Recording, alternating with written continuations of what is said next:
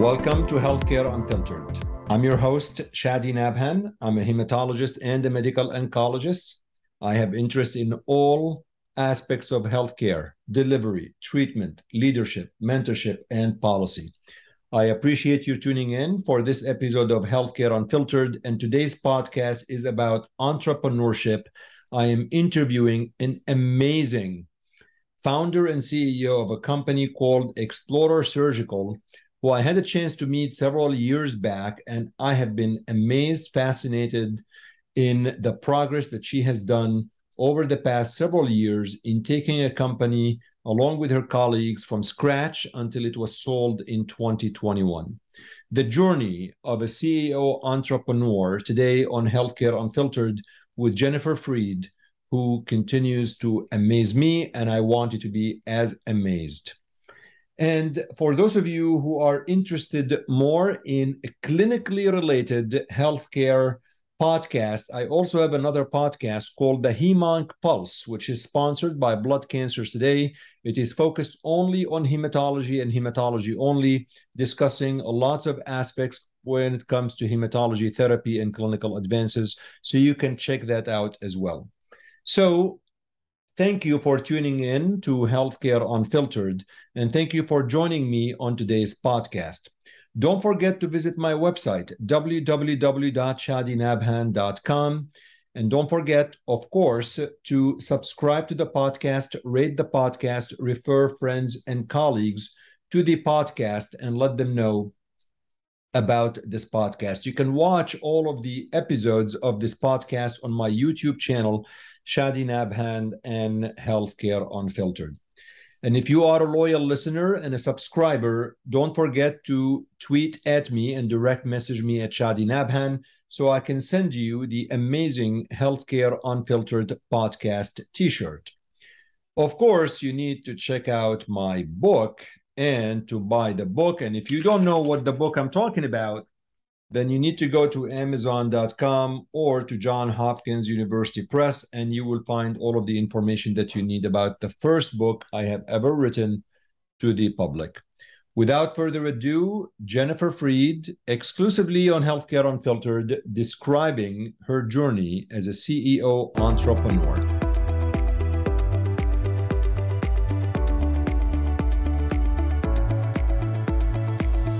As a first-time appearance on Healthcare Unfiltered, tell listeners a little bit about you and a little bit more of a background to until the point where you decided to form your own company. Well, you are too kind in your introduction, and you left out the most important part, which is that now we're neighbors. So that's the best part. We are neighbors. We are neighbors. A lot more often, and go find all of the good coffee shops in the North Shore of Chicago. So thank you so much for having me. It's a pleasure. So for anybody watching this that hasn't met me, I'm Jennifer Freed. I am most recently the co-founder and CEO of Explorer Surgical, which I think we'll get into today and talk about. I have been in Chicago now for the past 15 years plus and have spent my career initially as a consultant at Bain. And then after that, kind of going back and forth as an early stage healthcare technology investor, but also operator, entrepreneur. And it's been a privilege to, see and be a part of so many great emerging health tech companies that are going out and changing the world for physicians and for patients and for the entire healthcare ecosystem. Jennifer, help me understand a little bit. I mean, in our lifetime, or we go to school and we get a job and raise a family or not, whatever it is. What happens that one day you decide I'm gonna find a company, like I'm gonna create a company? Yeah. I tend to believe that this is not something that just occurs easily. No. Like what happened? You woke up one day like, okay, I'm gonna. Tell me how this happened. I wish it was that simple, but I feel like it rarely is. So, I've always been so excited and passionate about healthcare because it's something that just touches every one of us, whether we like it or not. We're going to go through the healthcare system. Our loved ones, our family, our friends are going to go through it. And so I've always been fascinated by healthcare and found it just so meaningful, but also so broken in many ways. But for me, I never had the desire to, pursue a clinical degree. I didn't have the calling to go out and, be a physician or be a nurse or, work in the healthcare industry in that way and take care of patients. But I've been fascinated by the business side of healthcare, the finance side of healthcare, and the innovation. So Explore is absolutely not my idea. I take no credit for it. The concept was born out of a research lab within the Department of Surgery at University of Chicago by my co-founder, Dr. Alex Langerman. And so Alex I met him in 2013, and 2 years prior, he had founded a research lab that was dedicated to studying operating room workflow and operating room efficiency, or the lack thereof, as we like to say.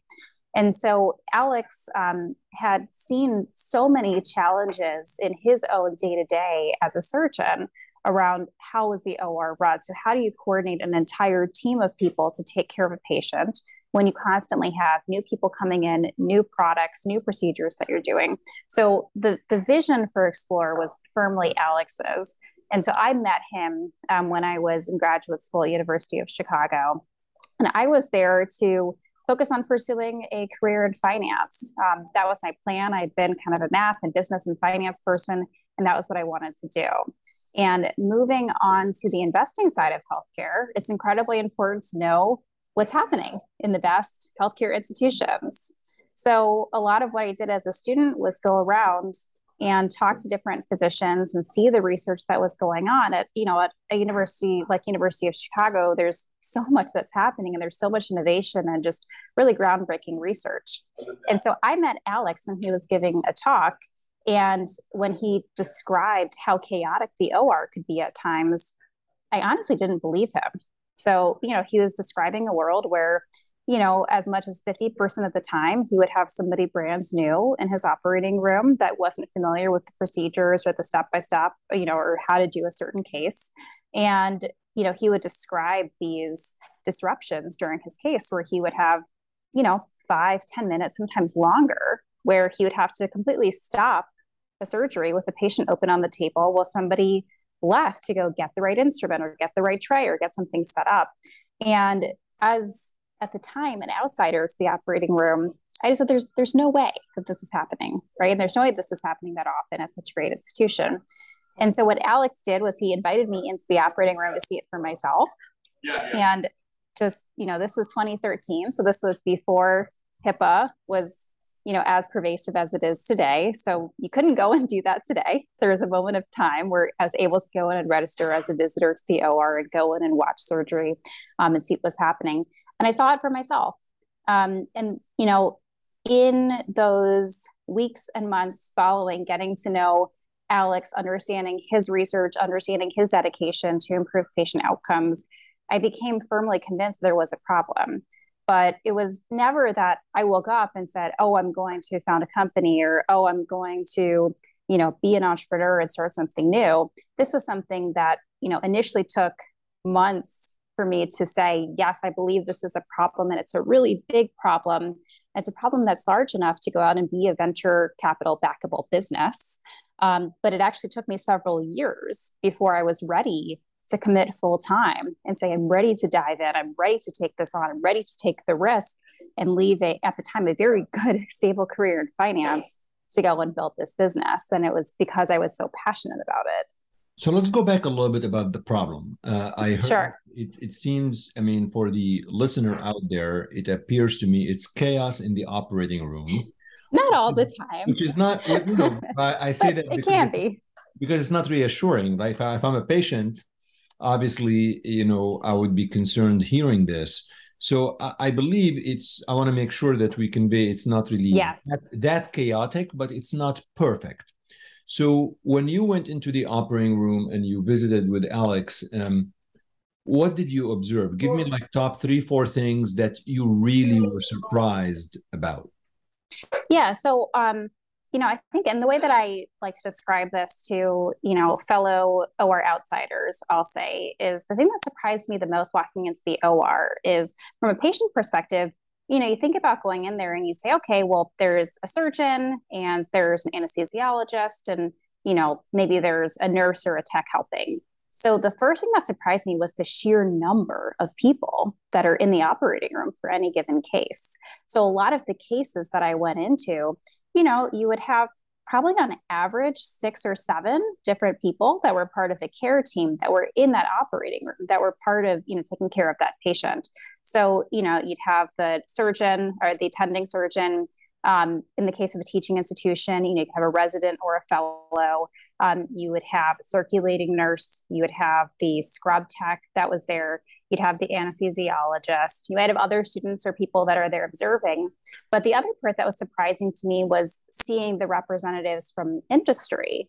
So, in more than half of surgical procedures, you're going to have a representative that's there from the medical device company that's there to support the case. So as an example, if you're coming in and you are getting a knee replacement, you may see somebody from the company that manufactures that knee replacement who is going to have a medical device representative from their team that's in the room.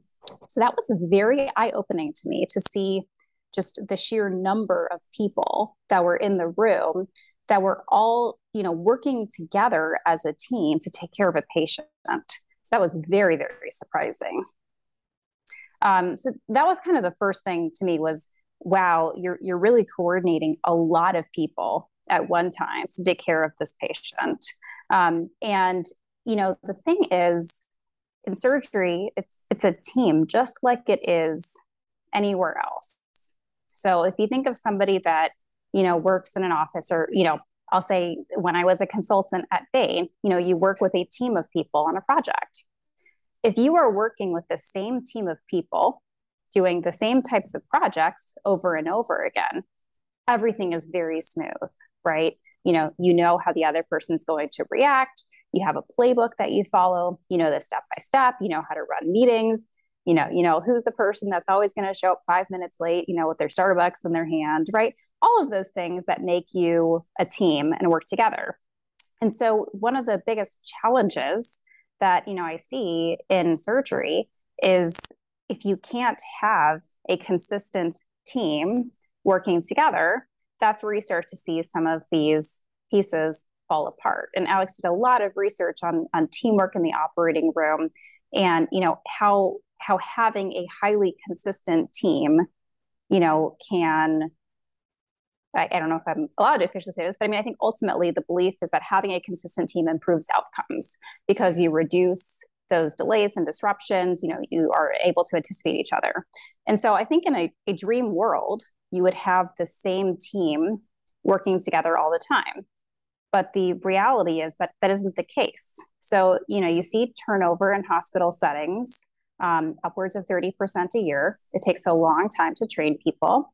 In teaching institutions, you have new people coming in and out. You may have new sales reps that are, coming into the room to support cases, but also, you're constantly evolving your care. So you have new devices that you're using, you're taking new techniques, you're working with new products, or you may have different approaches. So, that's one of the amazing things about our healthcare system is I think there has been so much innovation in the medical devices that are available to surgical teams.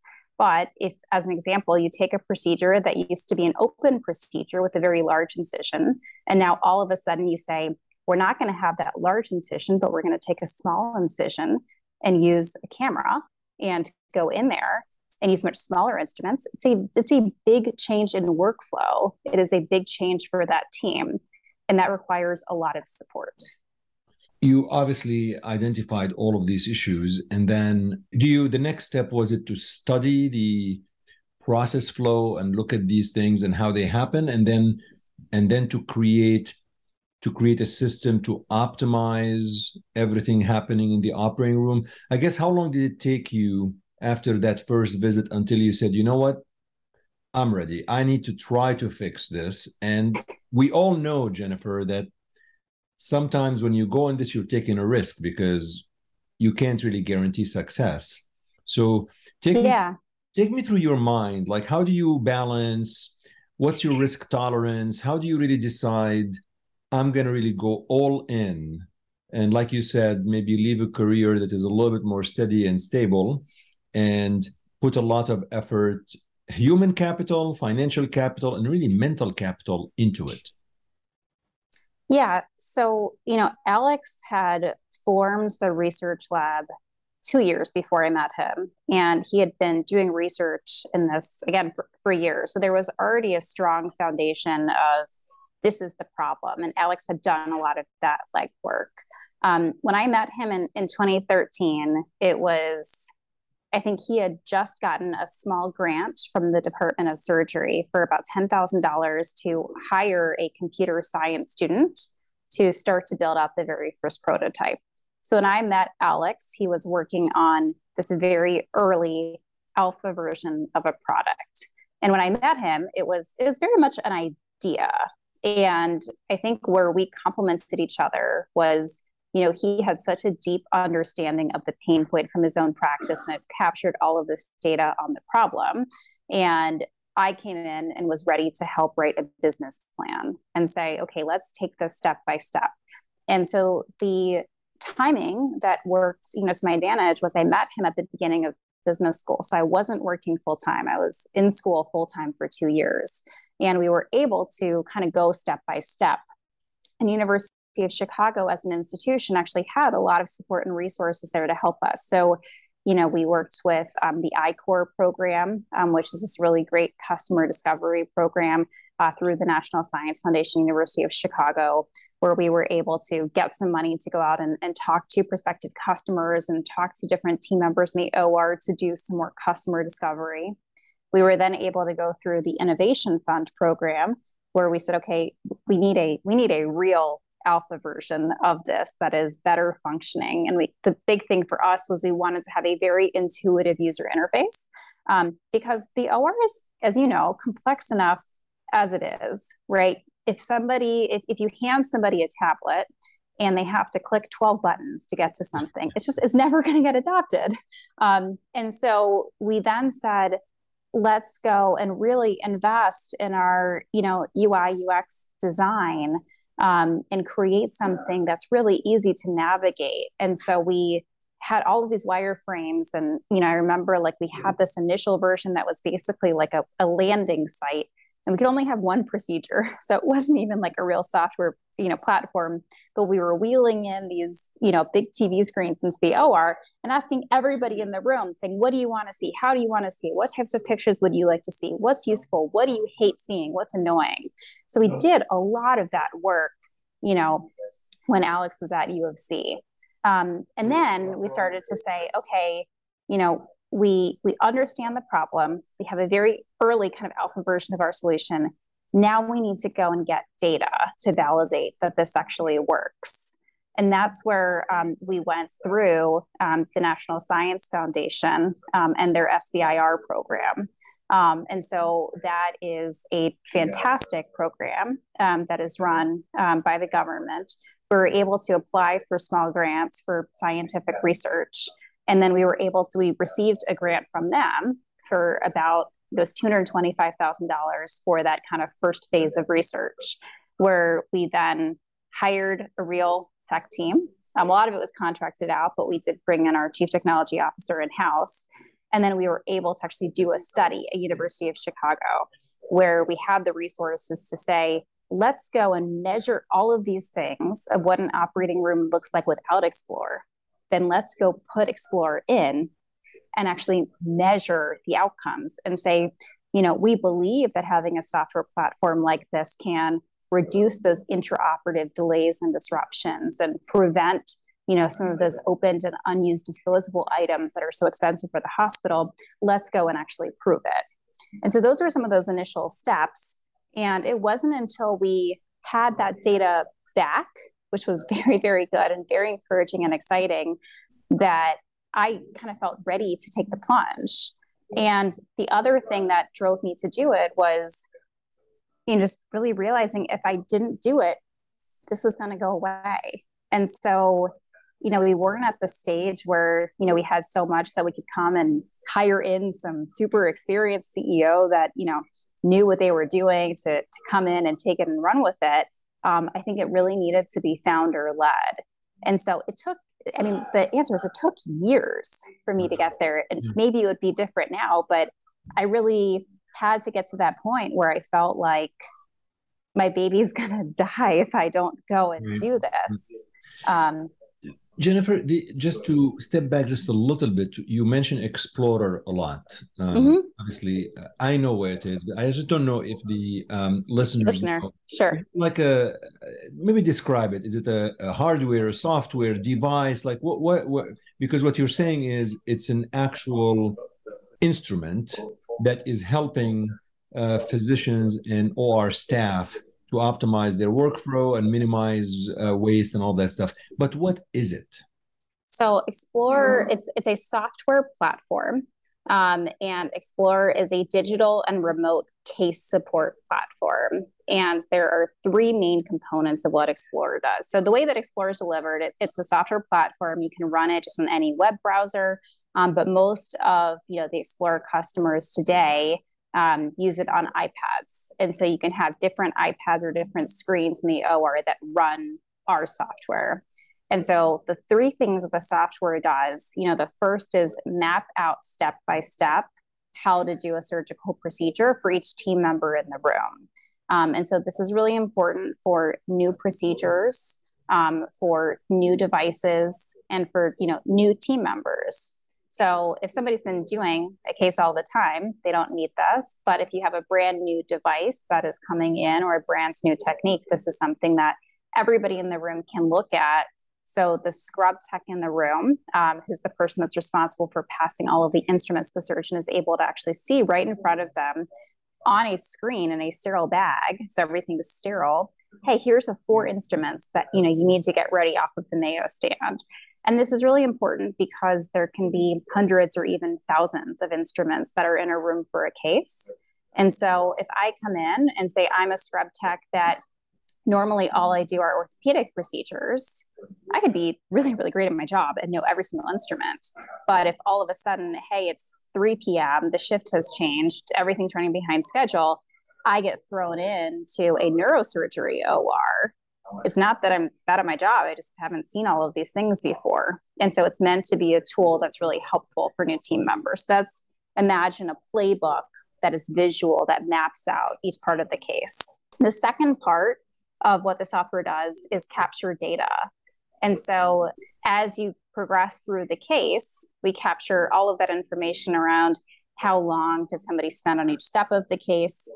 If you are, doing a study, so you're bringing a new product to market and you're trying to understand, hey, how many times did it take for somebody to place this correctly? Or, what angle did they use for this approach? You can easily document it right there in real time. And then the third component of what Explorer does is offer remote case support. And so you can actually have somebody that is an expert or somebody who's learning who just wants to watch a case not be physically in that room, and they can see everything that's happening. They can capture data as they're watching the workflow. And that was something that we added later to the platform, but became during COVID, as you can imagine. So that's when we added it because we had such demand from our customers. It became, I think, probably the most popular part of our platform because it was harder for people to get into the OR, especially for the team members that were from the medical device companies. Yeah, that's amazing.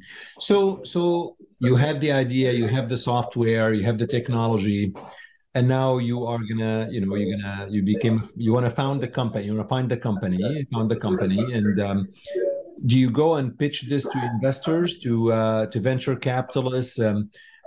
How difficult was it? The process of preparing a pitch deck, and how many people laughed at you, and they said this is a lot.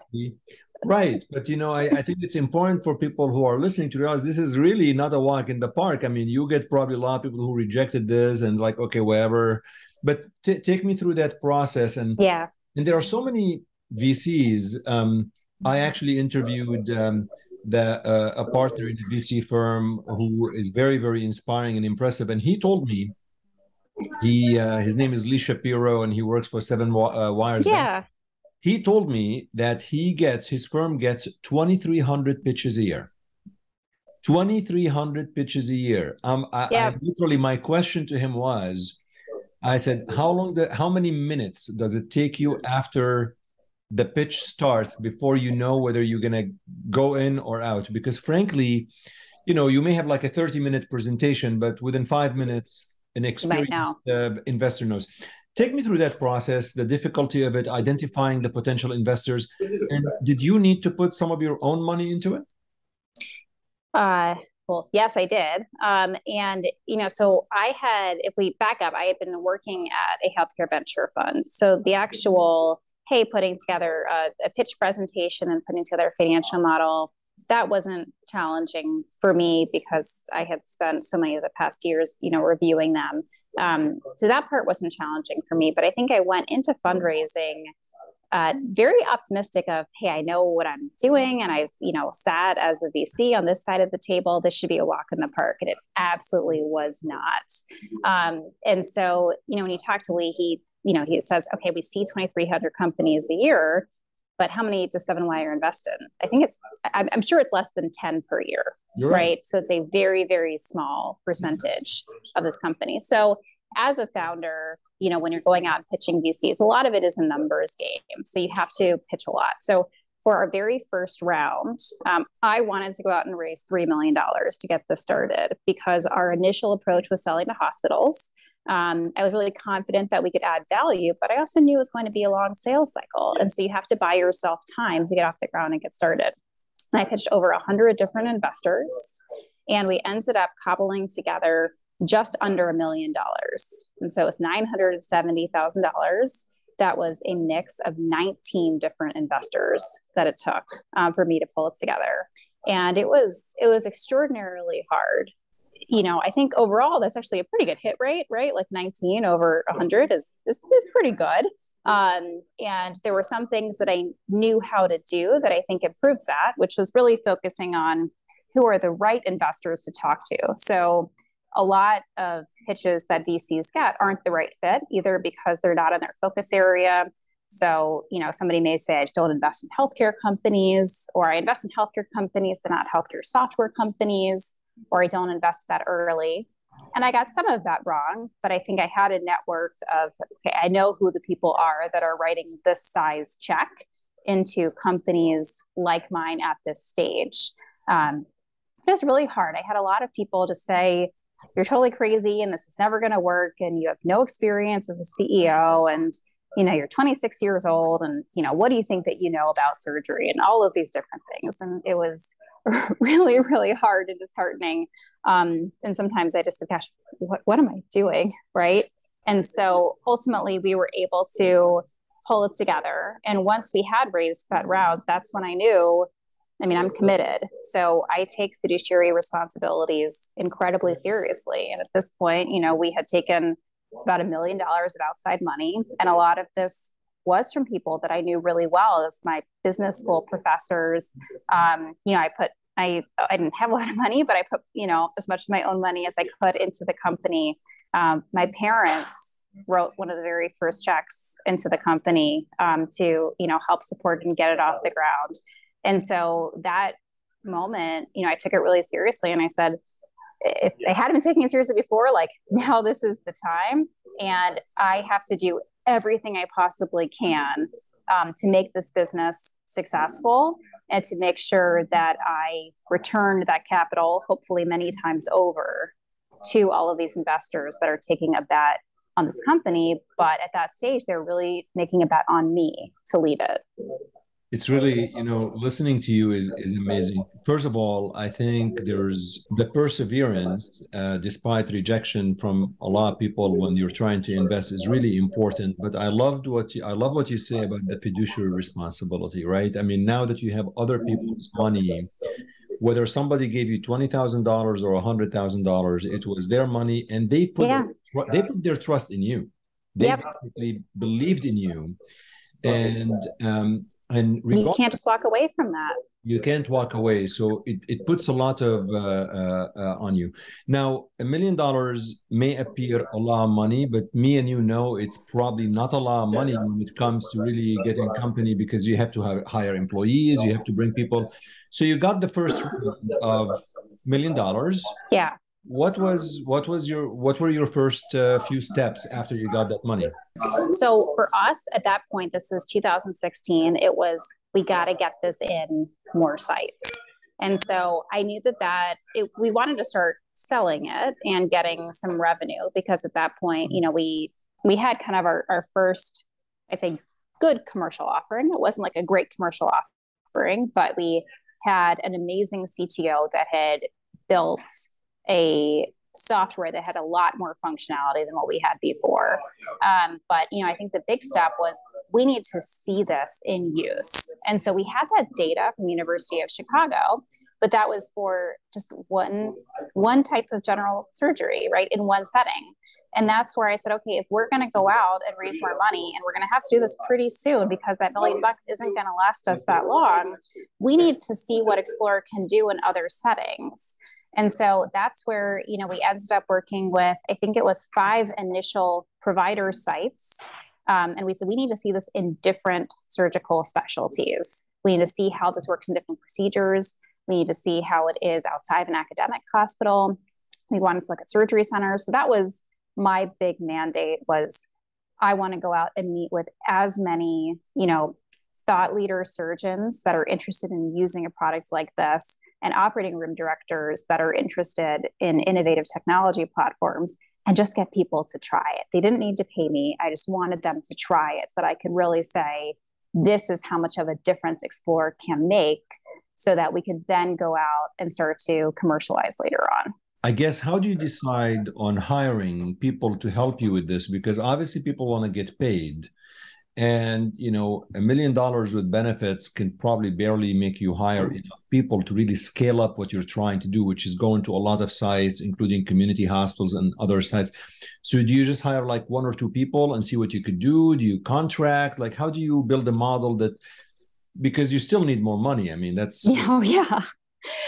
So it was me. I mean, I was like the one woman commercial shop. You're the commercial person, the CEO, and everybody. Yeah, I mean, our full-time team was, I don't know, like maybe 4 people. It was really small. And so a lot of the investment was in technology. And so we, our chief technology officer, we had hired full-time before that, even before I joined. We were able to do that with the grant money.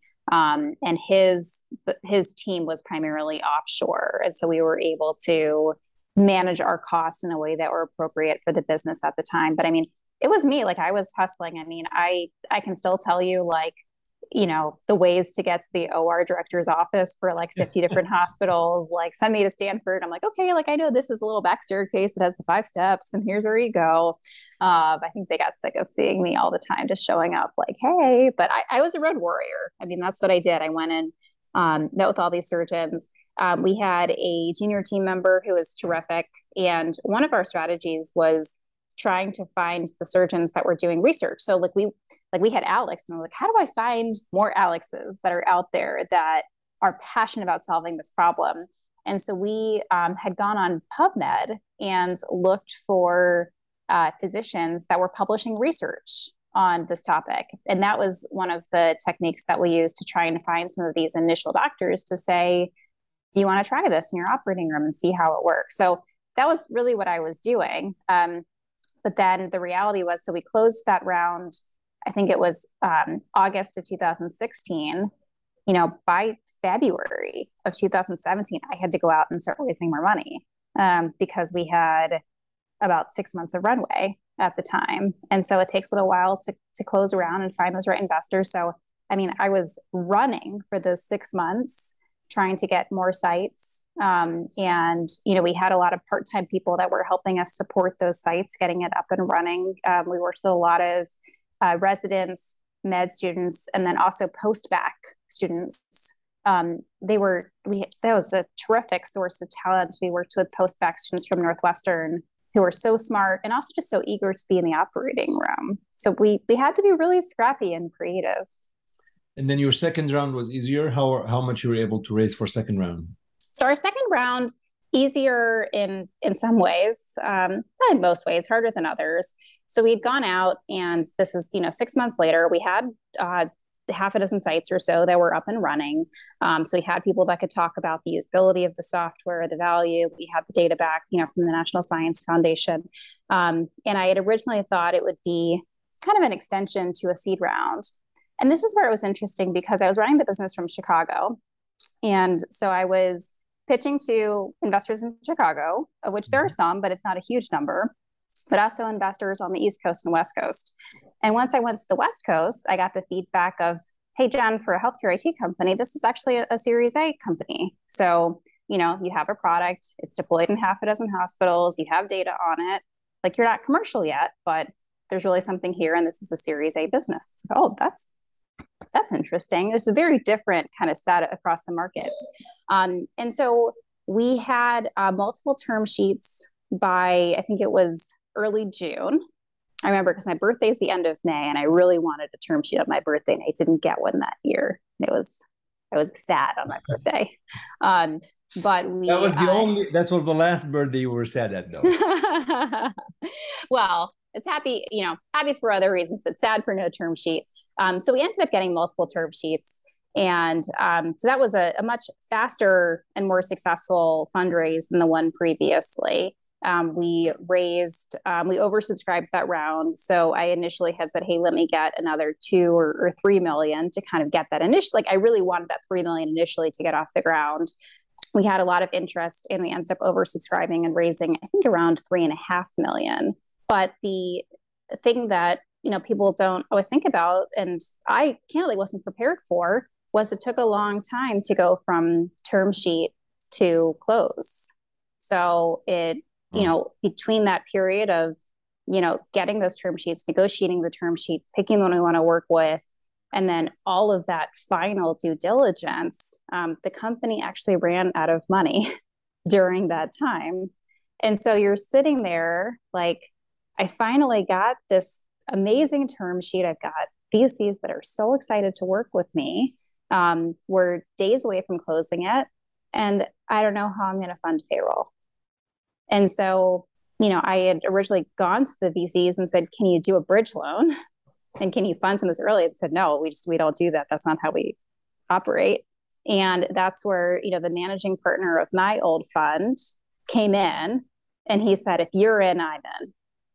And so he said, if you're going to bridge it yourself and you're that dedicated to it, I will give the rest. And so he and I came in together and did that bridge loan to fund payroll for that additional, I think it was about 3 weeks before it ultimately closed, and we had cash in the bank. Wow. Amazing story. Okay. And then eventually you sold the company. So tell me, what was this always your exit strategy? Was it as a CEO and a founder, do you think about an exit? People call it exit strategy. And I always wonder, why should there be an exit? Like, there's no reason to be an exit. Why can't you just stay and continue? I mean, could become public company. I mean, who knows? So was this happen serendipity? Were you really looking for a buyer? How did this happen? Yeah. So, I mean, it's funny because you have to have an exit strategy the moment that you take outside investors, right? And so from that day in 2016, I knew that we had to have some type of liquidity event. Had it just been a business that Alex and I said, we don't need any outside funding, and we'll just build it ourselves and we'll take distributions at the appropriate time, we could have done that, but we needed more money to scale. And so we knew that we had to have an exit strategy. And so it certainly wasn't something that I was going out and trying to do. We exited the business much earlier than expected in 2021. And so what happened was in 2020, when COVID hit, our product, so maybe backing up, we had started selling to hospitals. We realized, to make a long story short, that it was not the best commercial approach for us. And we started instead marketing and selling the software to the medical device manufacturers who have those team members that are in the room. So those team members saw us, got excited about it, and we realized that was a much better go-to-market for us as a business. So we would, we sell the software as basically an enterprise software with a cost per license for the number of team members from the company that was using it, and the medical device company would bring it in and use it with the hospital. And there was no charge to the hospital in that approach. So we were getting really nice traction, but I think we were still ahead of our time. And so I think we were seen by a lot of people in the industry as a nice to have product versus a must have. And then when COVID hit, I thought the whole business was just going to go kaput because elective surgery was all canceled. So we had this really good pipeline of customers, but everybody was in a COVID frenzy, as they should be, and all those conversations stopped. So I called all of our customers to find out, hey, what do you need right now? And I started hearing the same thing over and over, which was, Jen, we actually need Explore more than we've ever needed it before, because we can't send our team members in the room. But we can have iPads that are in the room that give all of the guidance, that show the proper technique, that could teach people how to use their devices and support them. And the ask was to have the HIPAA compliant video. And so our amazing Chief Technology Officer, Eugene, saved the day and in a heroic way built that into our platform in a very short period of time. And we almost overnight, it seems like, went from a nice to have platform to a must have platform. So, I mean, it was literally a must have. And it's funny, if you go into like the medical device, journals of late 2020, it's always, what are the best innovations in med tech, and what are the sexiest things in med tech if med tech can be sexy. And we were always on that list of, here are the latest and greatest things to do. And so our business grew at just an incredible pace. And in 2021, we started getting inbound offers to buy the business. And so, health tech multiples were very, very high at the time, 2021. It's a different market today. But ultimately it came down to a discussion between myself and the board where, we said, there's always a number. So once you've raised venture capital dollars, there's always going to be a number that your investors are going to be willing to take it off the table for. So if the business is going really great, it's going to be a higher number. If the business isn't going so well, it's going to be a lower number. And we ultimately aligned and said, hey, if there is a certain number, then it would make sense to exit the business today. We worked with an investment banker who was terrific, who ran a relatively short and tight process because we had those unsolicited offers, but we wanted to make sure that, if we were going to sell it, we wanted to make sure that we did a market check to make sure that we were providing the best return that we could to our investors. And so we sold the business to GHX, who is a Warburg Pincus owned healthcare IT company. They're a terrific company that is probably the largest healthcare software company that sells to both medical device companies and providers. And so I think it was a very good home for Explorer to be a part of within their product portfolio. But, as a CEO, I'd always tried to keep those relationships open so that when the time came, people knew who we were and we weren't having the conversation, for the very first time. So they had a sense of what the business is, what we do, what our growth trajectory was. But it was absolutely not something where, I woke up on New Year's Day 21 and said, this is going to be the year that we sell our company. It was very opportunistic based on kind of the time and the market environment. This is an amazing journey from when you actually started until you sold the company successfully. And I've watched periodically your progress in fascination and admiration, and was cheering for you in the background. What's next for you? What's now that you sold the company and you are no longer with the company? Mm-hmm. I know you, that you're going to be antsy. You want to do something. So are you in the contemplation stage? What are you thinking about?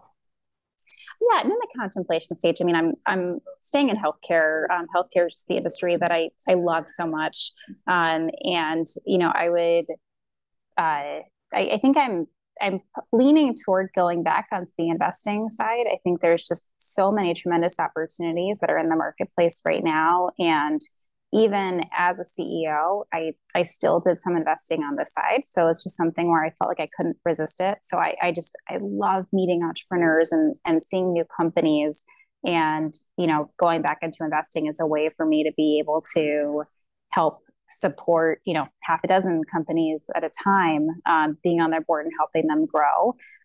But I also love building companies. So I think we'll see what's on the horizon. I'm doing some really, really fun things part-time now, primarily in women's health, which is a sector that I'm incredibly excited about, that is getting a lot of momentum and attention that I think is really overdue. And so for the next 3 months, I'm going to be a mentor with Matter, based in Chicago, for their new accelerator called 51 Labs, that's focused on women's healthcare. Our first cohort of companies, I think it's going to be announced any day now, but it's focused on menopause, and that is a particular area within women's healthcare that I think has been it's been stigmatized. There isn't a lot of research on it. It's not something people feel comfortable discussing, and I think it's just really been lacking innovation. And so that's just one of the areas that I'm really excited about to spend more time in within healthcare, and hopefully in some way, shape, or form be a part of some new companies that are going out and transforming and improving care for patients.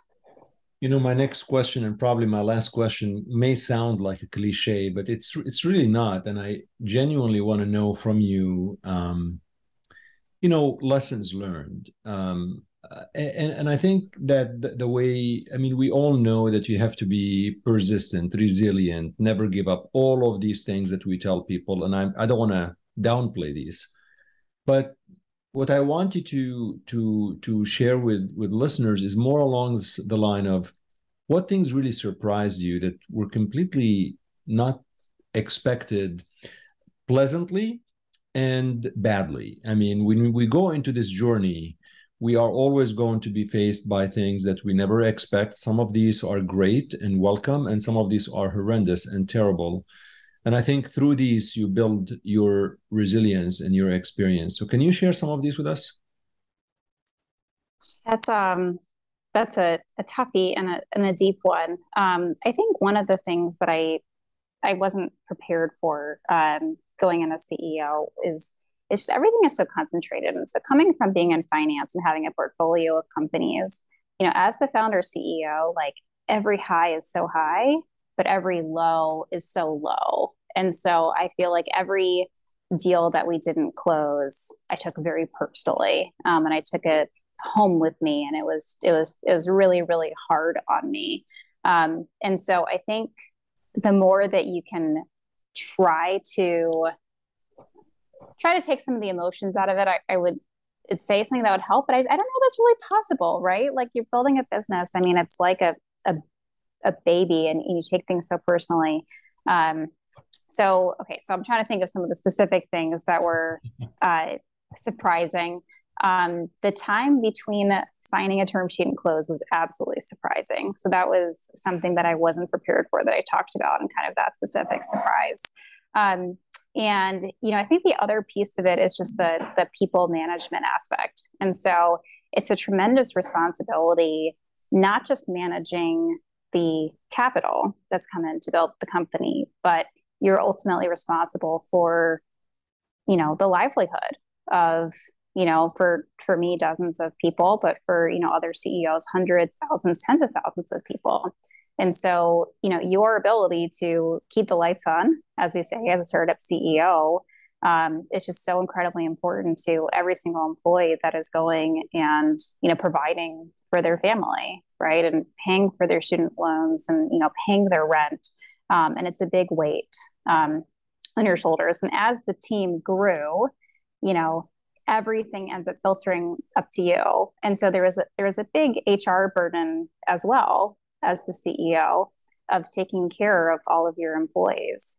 And so having employees, in crisis, whether it was, a physical health challenge, a mental health challenge, retaining employees in a crazy job market or trying to hire people. Those are all things that I think just surprised me of the amount of energy and kind of emotions for me that were, tied up in that. Does that make sense? It does. It does. Jennifer, I can't thank you enough for spending some time with me. I know your schedule is pretty busy and you're traveling, you're on the road, but giving us an hour of your time means a lot. And I can't wait to see the next chapter. And I'm going to be selfish, hoping that I'll play a small part in it. Now that we're neighbors. I love it. It was my pleasure being on the podcast with you. And I look forward to many North Shore coffee conversations to build lots of great new healthcare companies together. Thank you so much.